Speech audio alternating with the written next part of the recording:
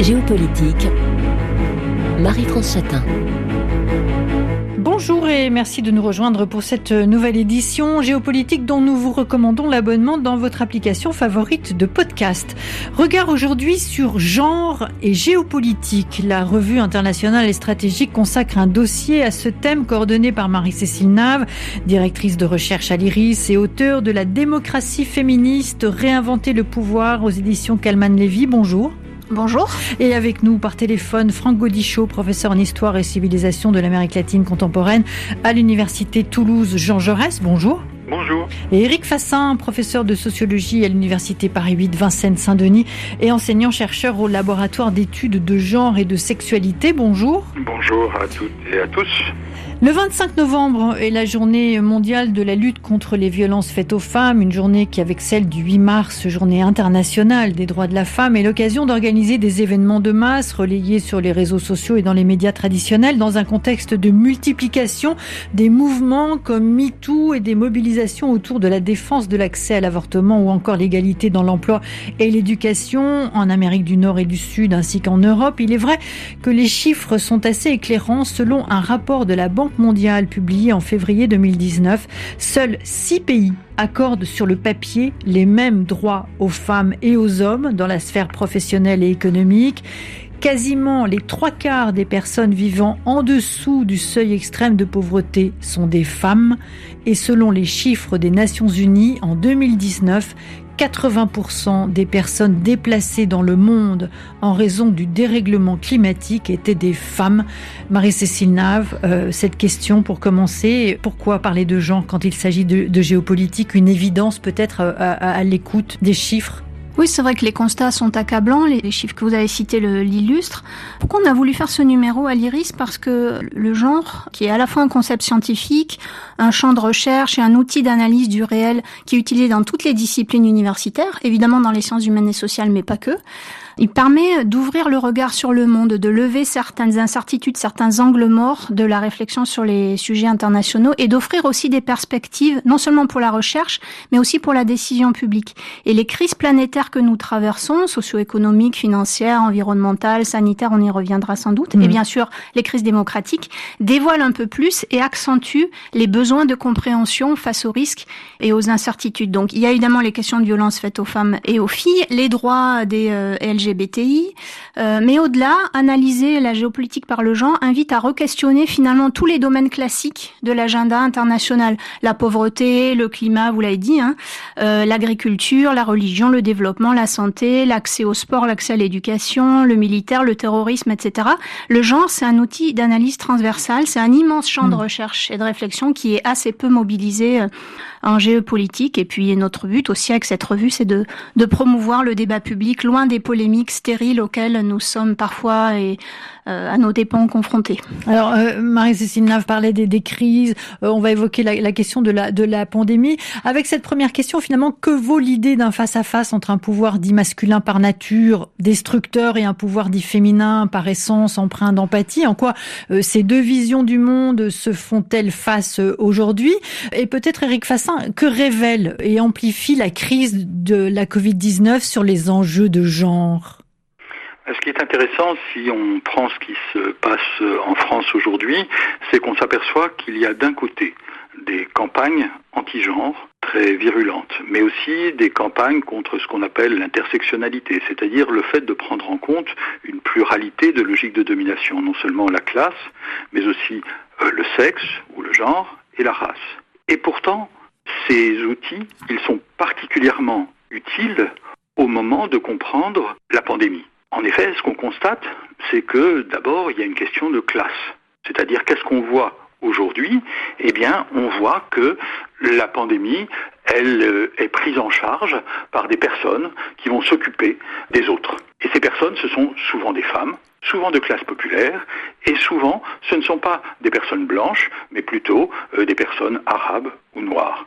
Autrement dit, on a d'un côté l'idée qu'il ne faut pas parler de tout ça, mais d'un autre côté, il y a une grande urgence à en parler, et les métiers du care, c'est-à-dire du soin des autres, eh bien, sont le révélateur de l'aveuglement volontaire qu'il y a aujourd'hui en France, mais donc de la nécessité d'en finir avec cet aveuglement pour regarder la réalité en face.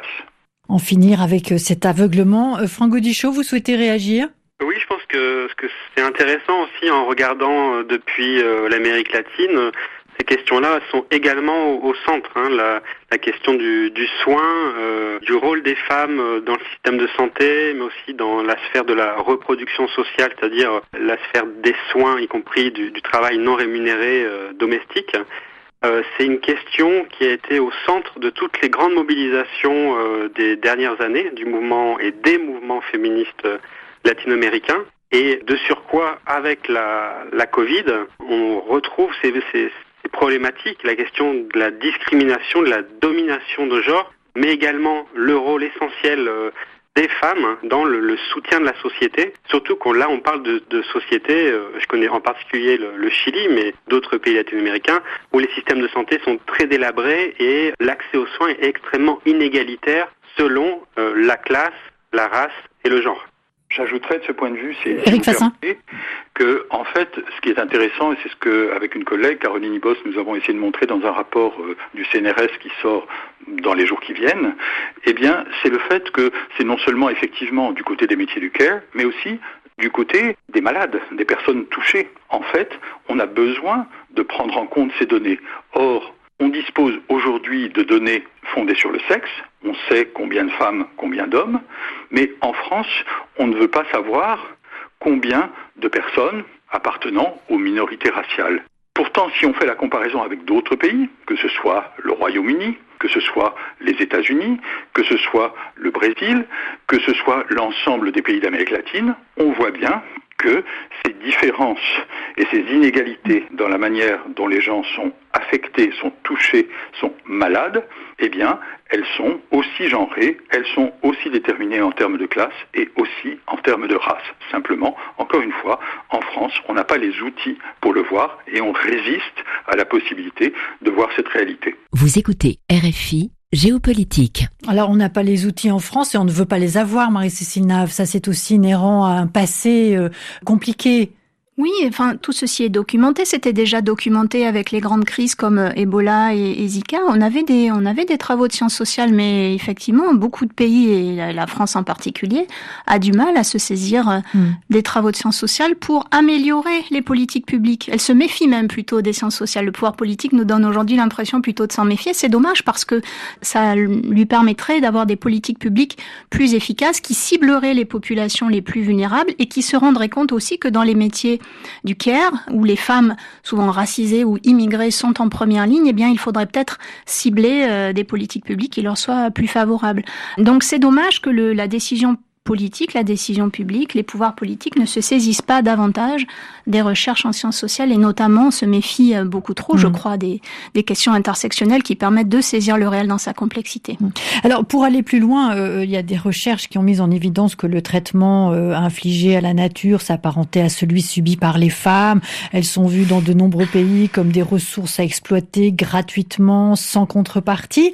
Finalement, le care, donc le soin, et ce qu'on évoque depuis le début de cette émission, c'est aussi la réparation du monde en général. En tout cas, la pandémie a donné une visibilité au travail des femmes dans le secteur des soins. C'est cela qu'il faut retenir, Marie-Cécile Nave.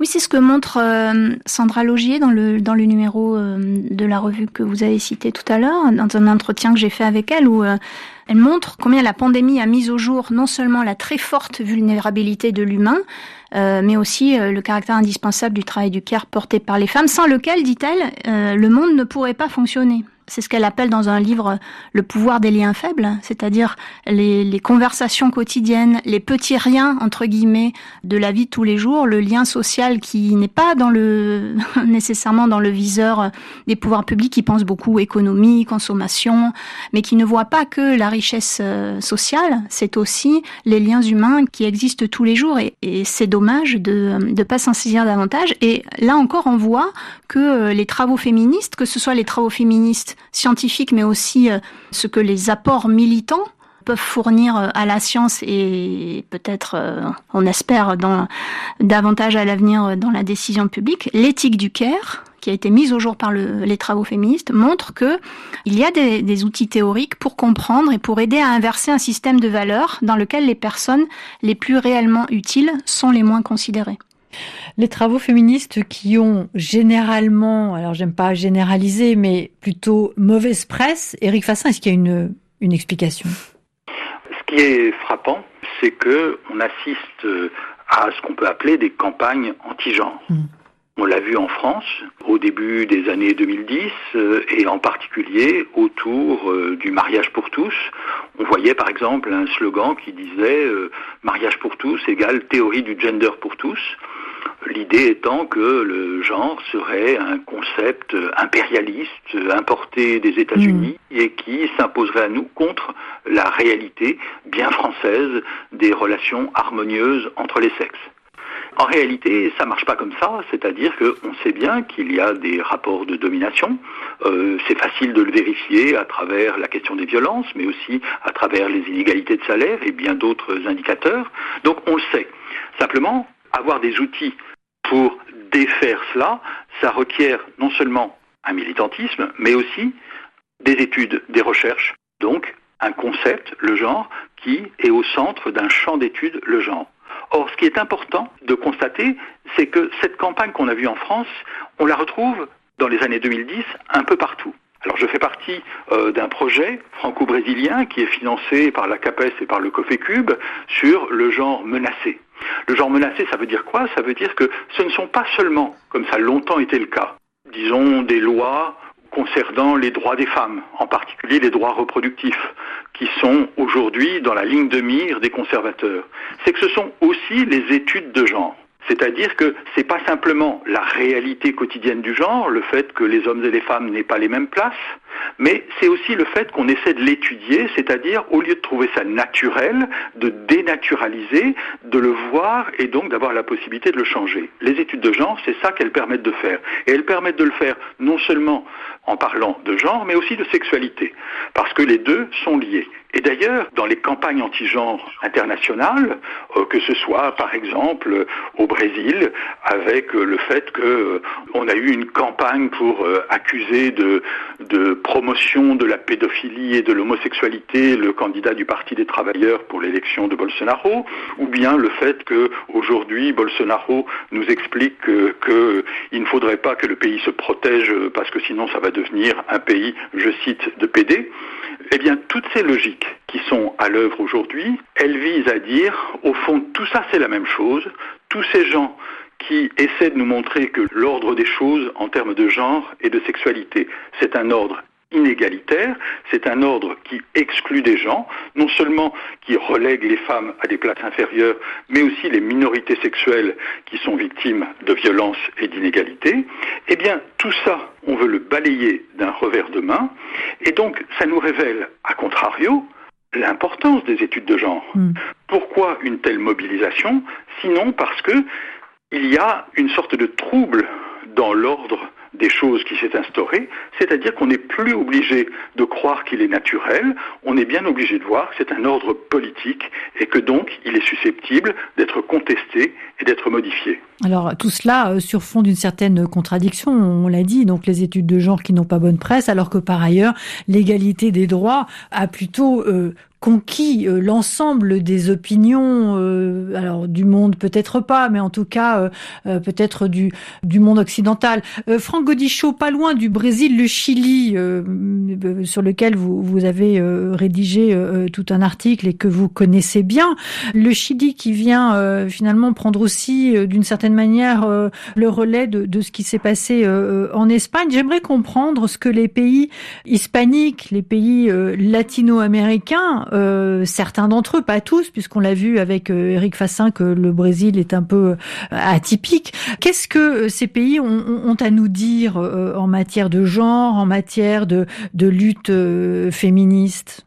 Alors ce qu'on pourrait dire déjà, pour rebondir effectivement dans la sphère latino-américaine, les conditions des femmes, la question des violences, des féminicides, la discrimination, des salaires inférieurs est très très présente en Amérique latine. Il faut rappeler aussi le poids des églises catholiques et puis de plus en plus des courants évangéliques aussi qui sont à l'offensive contre ce qu'ils appellent la théorie du genre ou l'idéologie du genre et pas qu'au Brésil, pas que dans le Brésil de Bolsonaro. Donc là, on est dans des sociétés quand même qui sont conservatrices de ce point de vue-là. Par exemple, le cas du Chili, il faut rappeler, au Chili, le divorce, il n'est légalisé qu'en 2004. L'avortement, c'est dans certaines conditionnalités très strictes tout récemment. Et au niveau latino-américain, rappelons qu'il n'y a qu'en Uruguay, à Cuba, que l'avortement est libre et gratuit, même si la bonne nouvelle, c'est que est en train de s'ouvrir un processus législatif en Argentine pour peut-être enfin légaliser l'avortement. Donc c'est quand même des sociétés où les luttes féministes font face à un mur de discrimination, de domination très très fort qui est ancré dans le pouvoir oligarchique parfois latino-américain. Et en même temps, comme vous l'avez souligné, dans les dernières années, on a vu la force des mouvements féministes dans des pays comme l'Argentine ou le Chili, notamment une nouvelle génération de jeunes femmes qui très souvent n'ont pas vécu les dictatures, qui sont très à l'offensive et très aussi créatives dans les modes de mobilisation, de manifestation, de provocation face à l'ordre établi. C'est elles qui ont réussi à créer la surprise d'un mouvement qui est devenu à la fois radical et massif. Et c'est ça vraiment la grande nouveauté, parce que le mouvement féministe latino-américain, il a une longue histoire depuis le début du XXe siècle, mais un caractère aussi massif, aussi suivi. C'est ça vraiment la nouveauté qui explique à quel point ils ont pu faire déplacer les lignes, faire trembler tout l'establishment au Chili notamment, c'est jusqu'à faire une grève féministe en mars 2020 où il y avait 2 millions de personnes dans la rue, c'est-à-dire la plus grande manifestation depuis la fin de la dictature dans l'histoire chilienne. Vous écoutez Géopolitique. Alors, pour terminer cette première partie de l'émission, je voudrais rebondir, Éric Fassin, sur ce que vous disiez, l'année 2010 comme une date pivot. Pourquoi, finalement, les campagnes anti-genre que vous évoquez ne se sont-elles pas produites avant 2010 ? Eh bien, ce qu'on constate, c'est que dans les années 2000, bien sûr, il y avait déjà le Vatican qui mobilisait contre ce qu'il appelait l'idéologie du genre ou la théorie du genre dans sa version française. Ça, c'est le cas depuis la conférence de Pékin en 1995 sur les femmes organisée par l'ONU. Cette mobilisation, donc, n'est pas nouvelle. Mais sur la scène internationale, ce qu'on voyait davantage, c'était tout à fait autre chose. C'est-à-dire la promotion de ce que j'appellerais la démocratie sexuelle, c'est-à-dire l'idée que la liberté et l'égalité en matière de genre et de sexualité sont des valeurs démocratiques fondamentales. Cette promotion, elle a servi dans le monde à tracer des frontières entre eux et nous. Nous qui serions du côté de la démocratie sexuelle, qui serions féministes et qui serions gay-friendly, comme on dit, c'est-à-dire sensibles aux droits des minorités sexuelles, et eux, les autres. Les autres qui peuvent venir des pays du Sud, les autres qui seraient plutôt musulmans, qui seraient aussi, même dans notre propre pays, des quartiers qu'on dit difficiles, de minorités raciales, mais aussi des classes populaires, bref, les autres.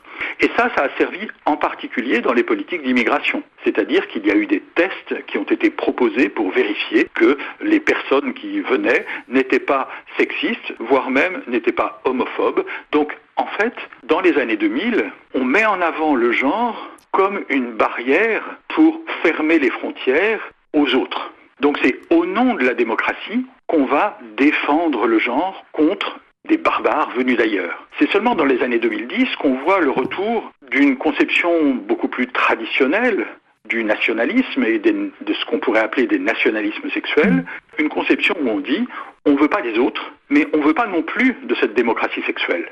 Ça, c'est une nouveauté qui explique que les théories anti-genre, elles vont pouvoir se répandre dans les années 2010 parce qu'il n'y a plus l'obstacle de leur utilisation à des fins xénophobes, voire racistes. Merci Éric Fassin. On vous retrouve après le journal avec Marie-Cécile Nave et Franck Godichaud. À tout de suite.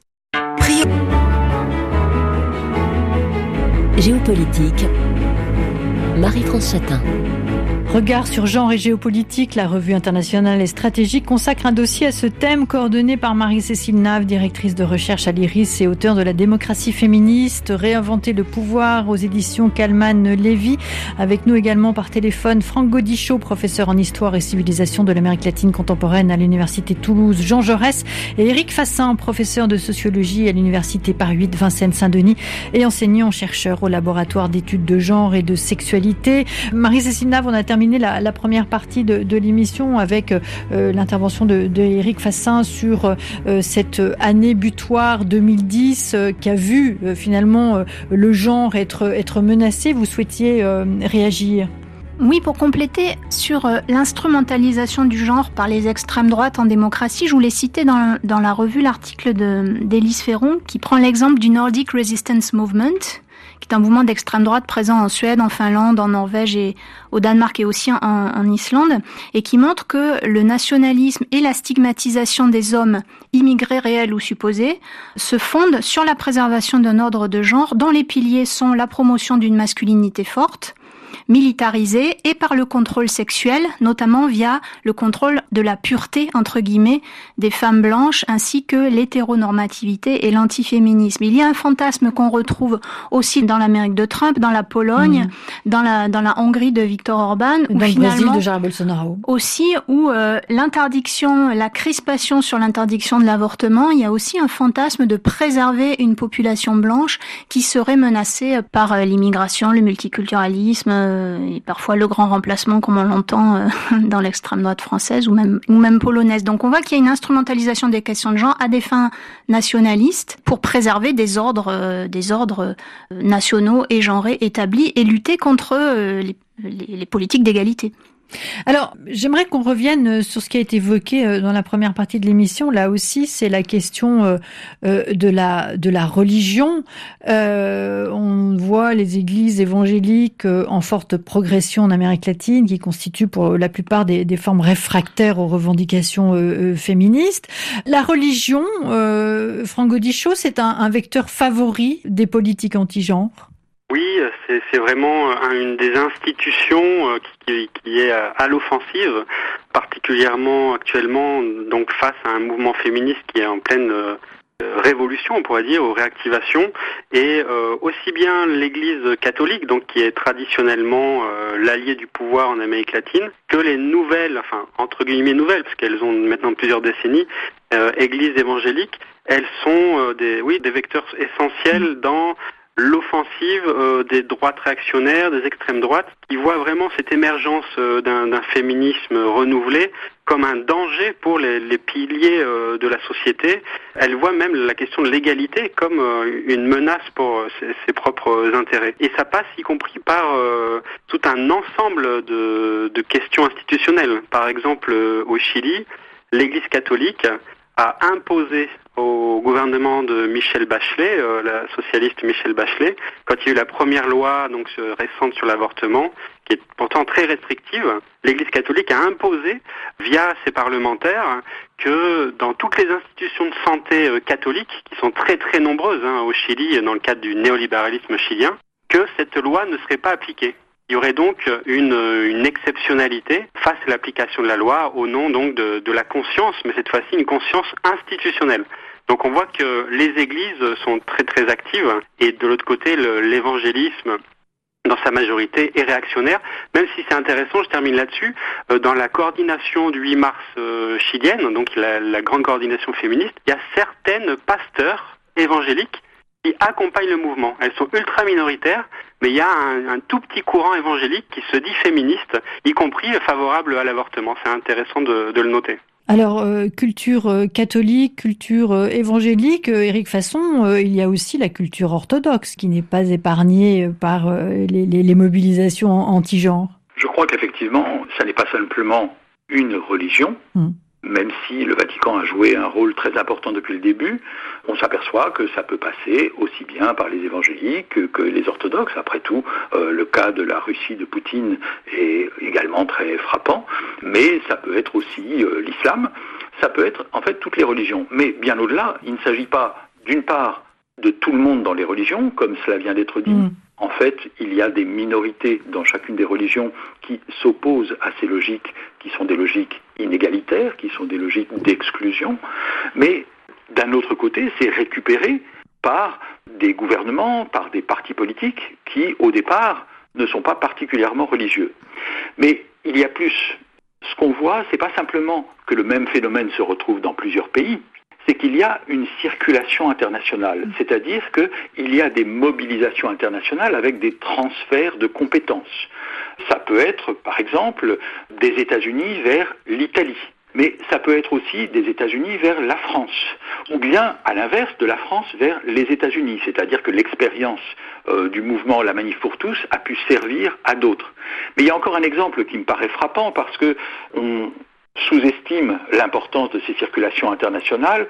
On parle beaucoup du fait que les études de genre se diffusent de manière internationale, ce qui est vrai, mais on oublie de dire le contraire, c'est-à-dire que la réaction anti-genre, elle se mobilise de manière internationale.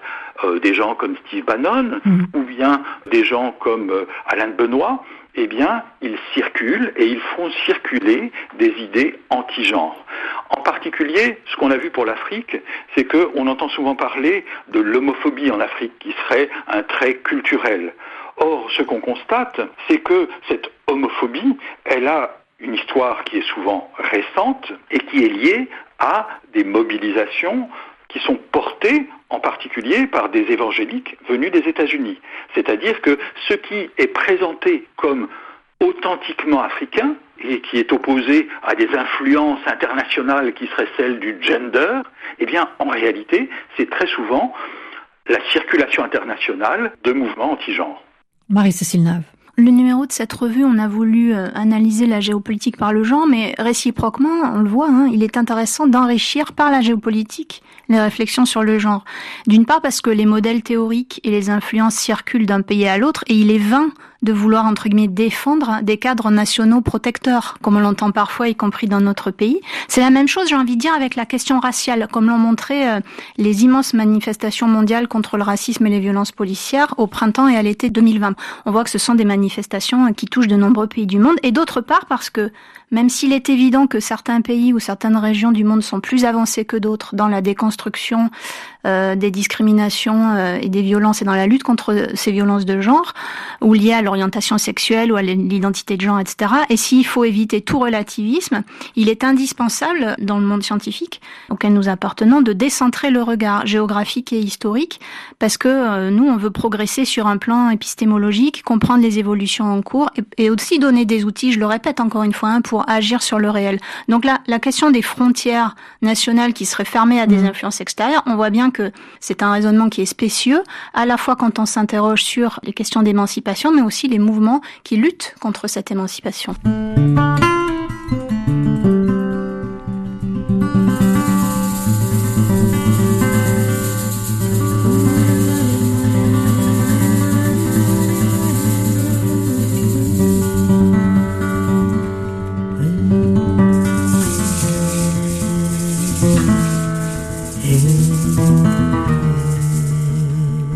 Vous écoutez Géopolitique. Pour aller plus loin, je voulais juste rebondir sur la question des mobilisations internationales et de la circulation dans les deux sens, entre les États-Unis, l'Europe, les États-Unis, l'Amérique du Sud et inversement, au risque parfois d'une surenchère. Éric Fassin. Moi, je veux bien dire un mot sur la circulation. Oui, Franck Gaudichaud.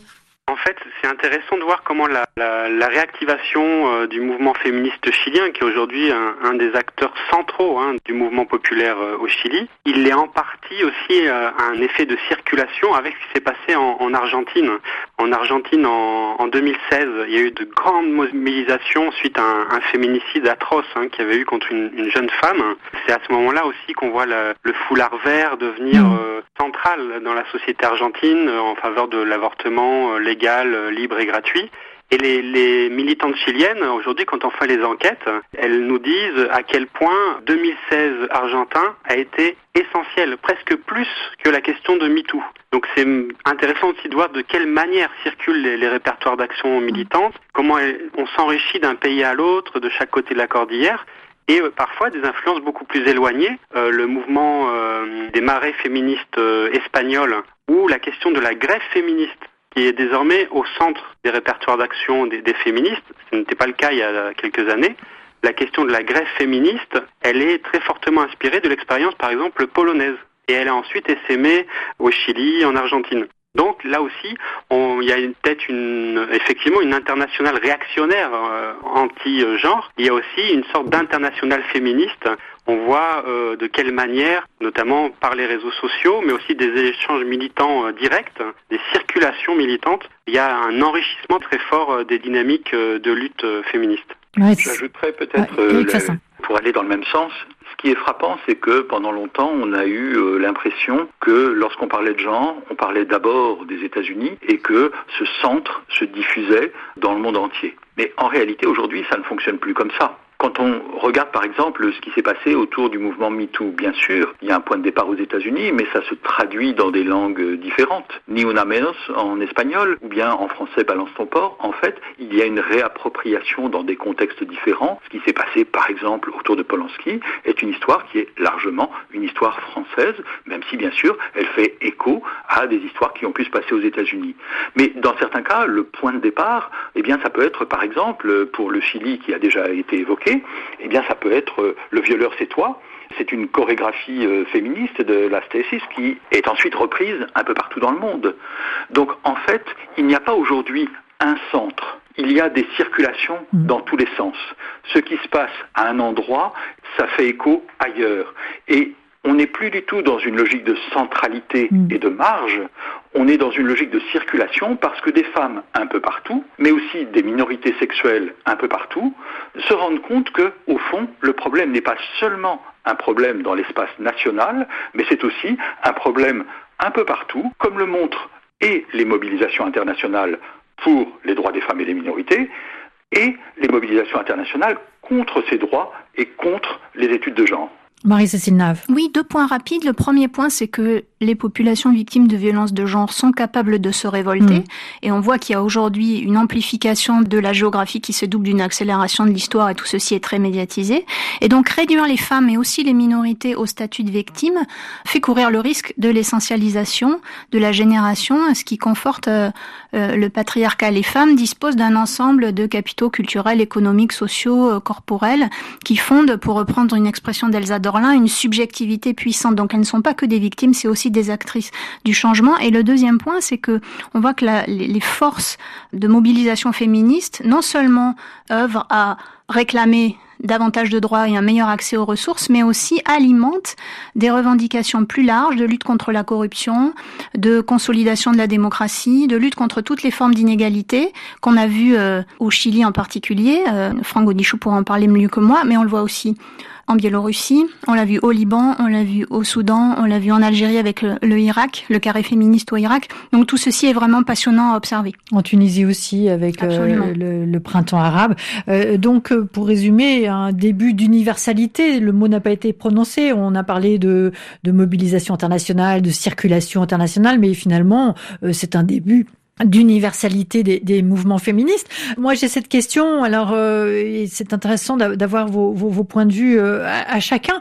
Quel rapport au pouvoir peut-on lire dans ces mouvements féministes? Envie de pouvoir ou simplement de transformation sociale ou pouvoir pour une transformation sociale? Éric Fassin. Peut-être qu'on pourrait dire que la question, en fait, et de ce point de vue, ça renvoie à des débats théoriques sur qu'est-ce que c'est que le pouvoir, et en particulier sur les propositions de Michel Foucault, qui insiste sur le fait que le pouvoir, c'est pas simplement des personnes qui détiennent le pouvoir et les autres qui ne l'ont pas, mais c'est aussi tout un ensemble de normes qui organisent la société. Et de ce point de vue, le féminisme joue un rôle important parce que la question n'est pas simplement de savoir qui va être élu, qui va détenir le pouvoir, mais c'est comment le pouvoir va fonctionner.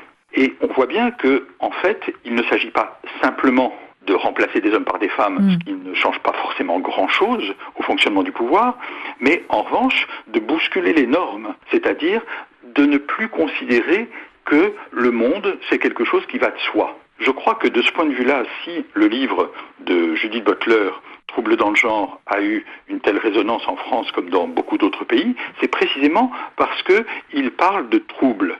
Les choses ne vont plus de soi. C'est ça, me semble-t-il, que d'une part les mouvements féministes et d'autre part les mouvements LGBT et toutes leurs variantes ont pu faire, c'est ébranler l'évidence des choses. Et l'évidence des choses, ça se joue aussi bien, par exemple, sur la question des violences policières aujourd'hui en France, où la question du genre est posée du simple fait que ce sont plutôt des hommes qui sont victimes, mais ce sont aussi plutôt des femmes qui se mobilisent.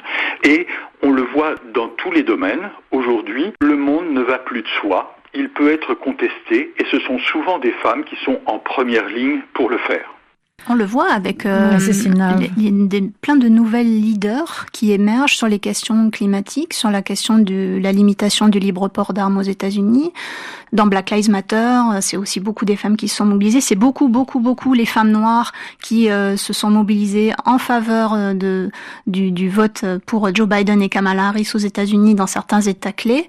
Et donc en termes à la fois de programmes politiques, en termes de leadership, en termes de projets de société, en termes de gouvernance, la mobilisation des femmes, le féminisme apporte beaucoup de choses pour renouveler les normes, les cadres d'action et finalement renouveler le pouvoir, mais pas pour prendre le pouvoir contre les hommes. On n'est pas là-dedans, on est dans un partage du pouvoir pour avoir aussi des sociétés qui sont plus libres, où les gens ont plus de liberté, sont plus égaux les uns vis-à-vis des autres. C'est un peu utopique, évidemment, mais sans utopie, on ne fait jamais rien, j'ai envie de dire.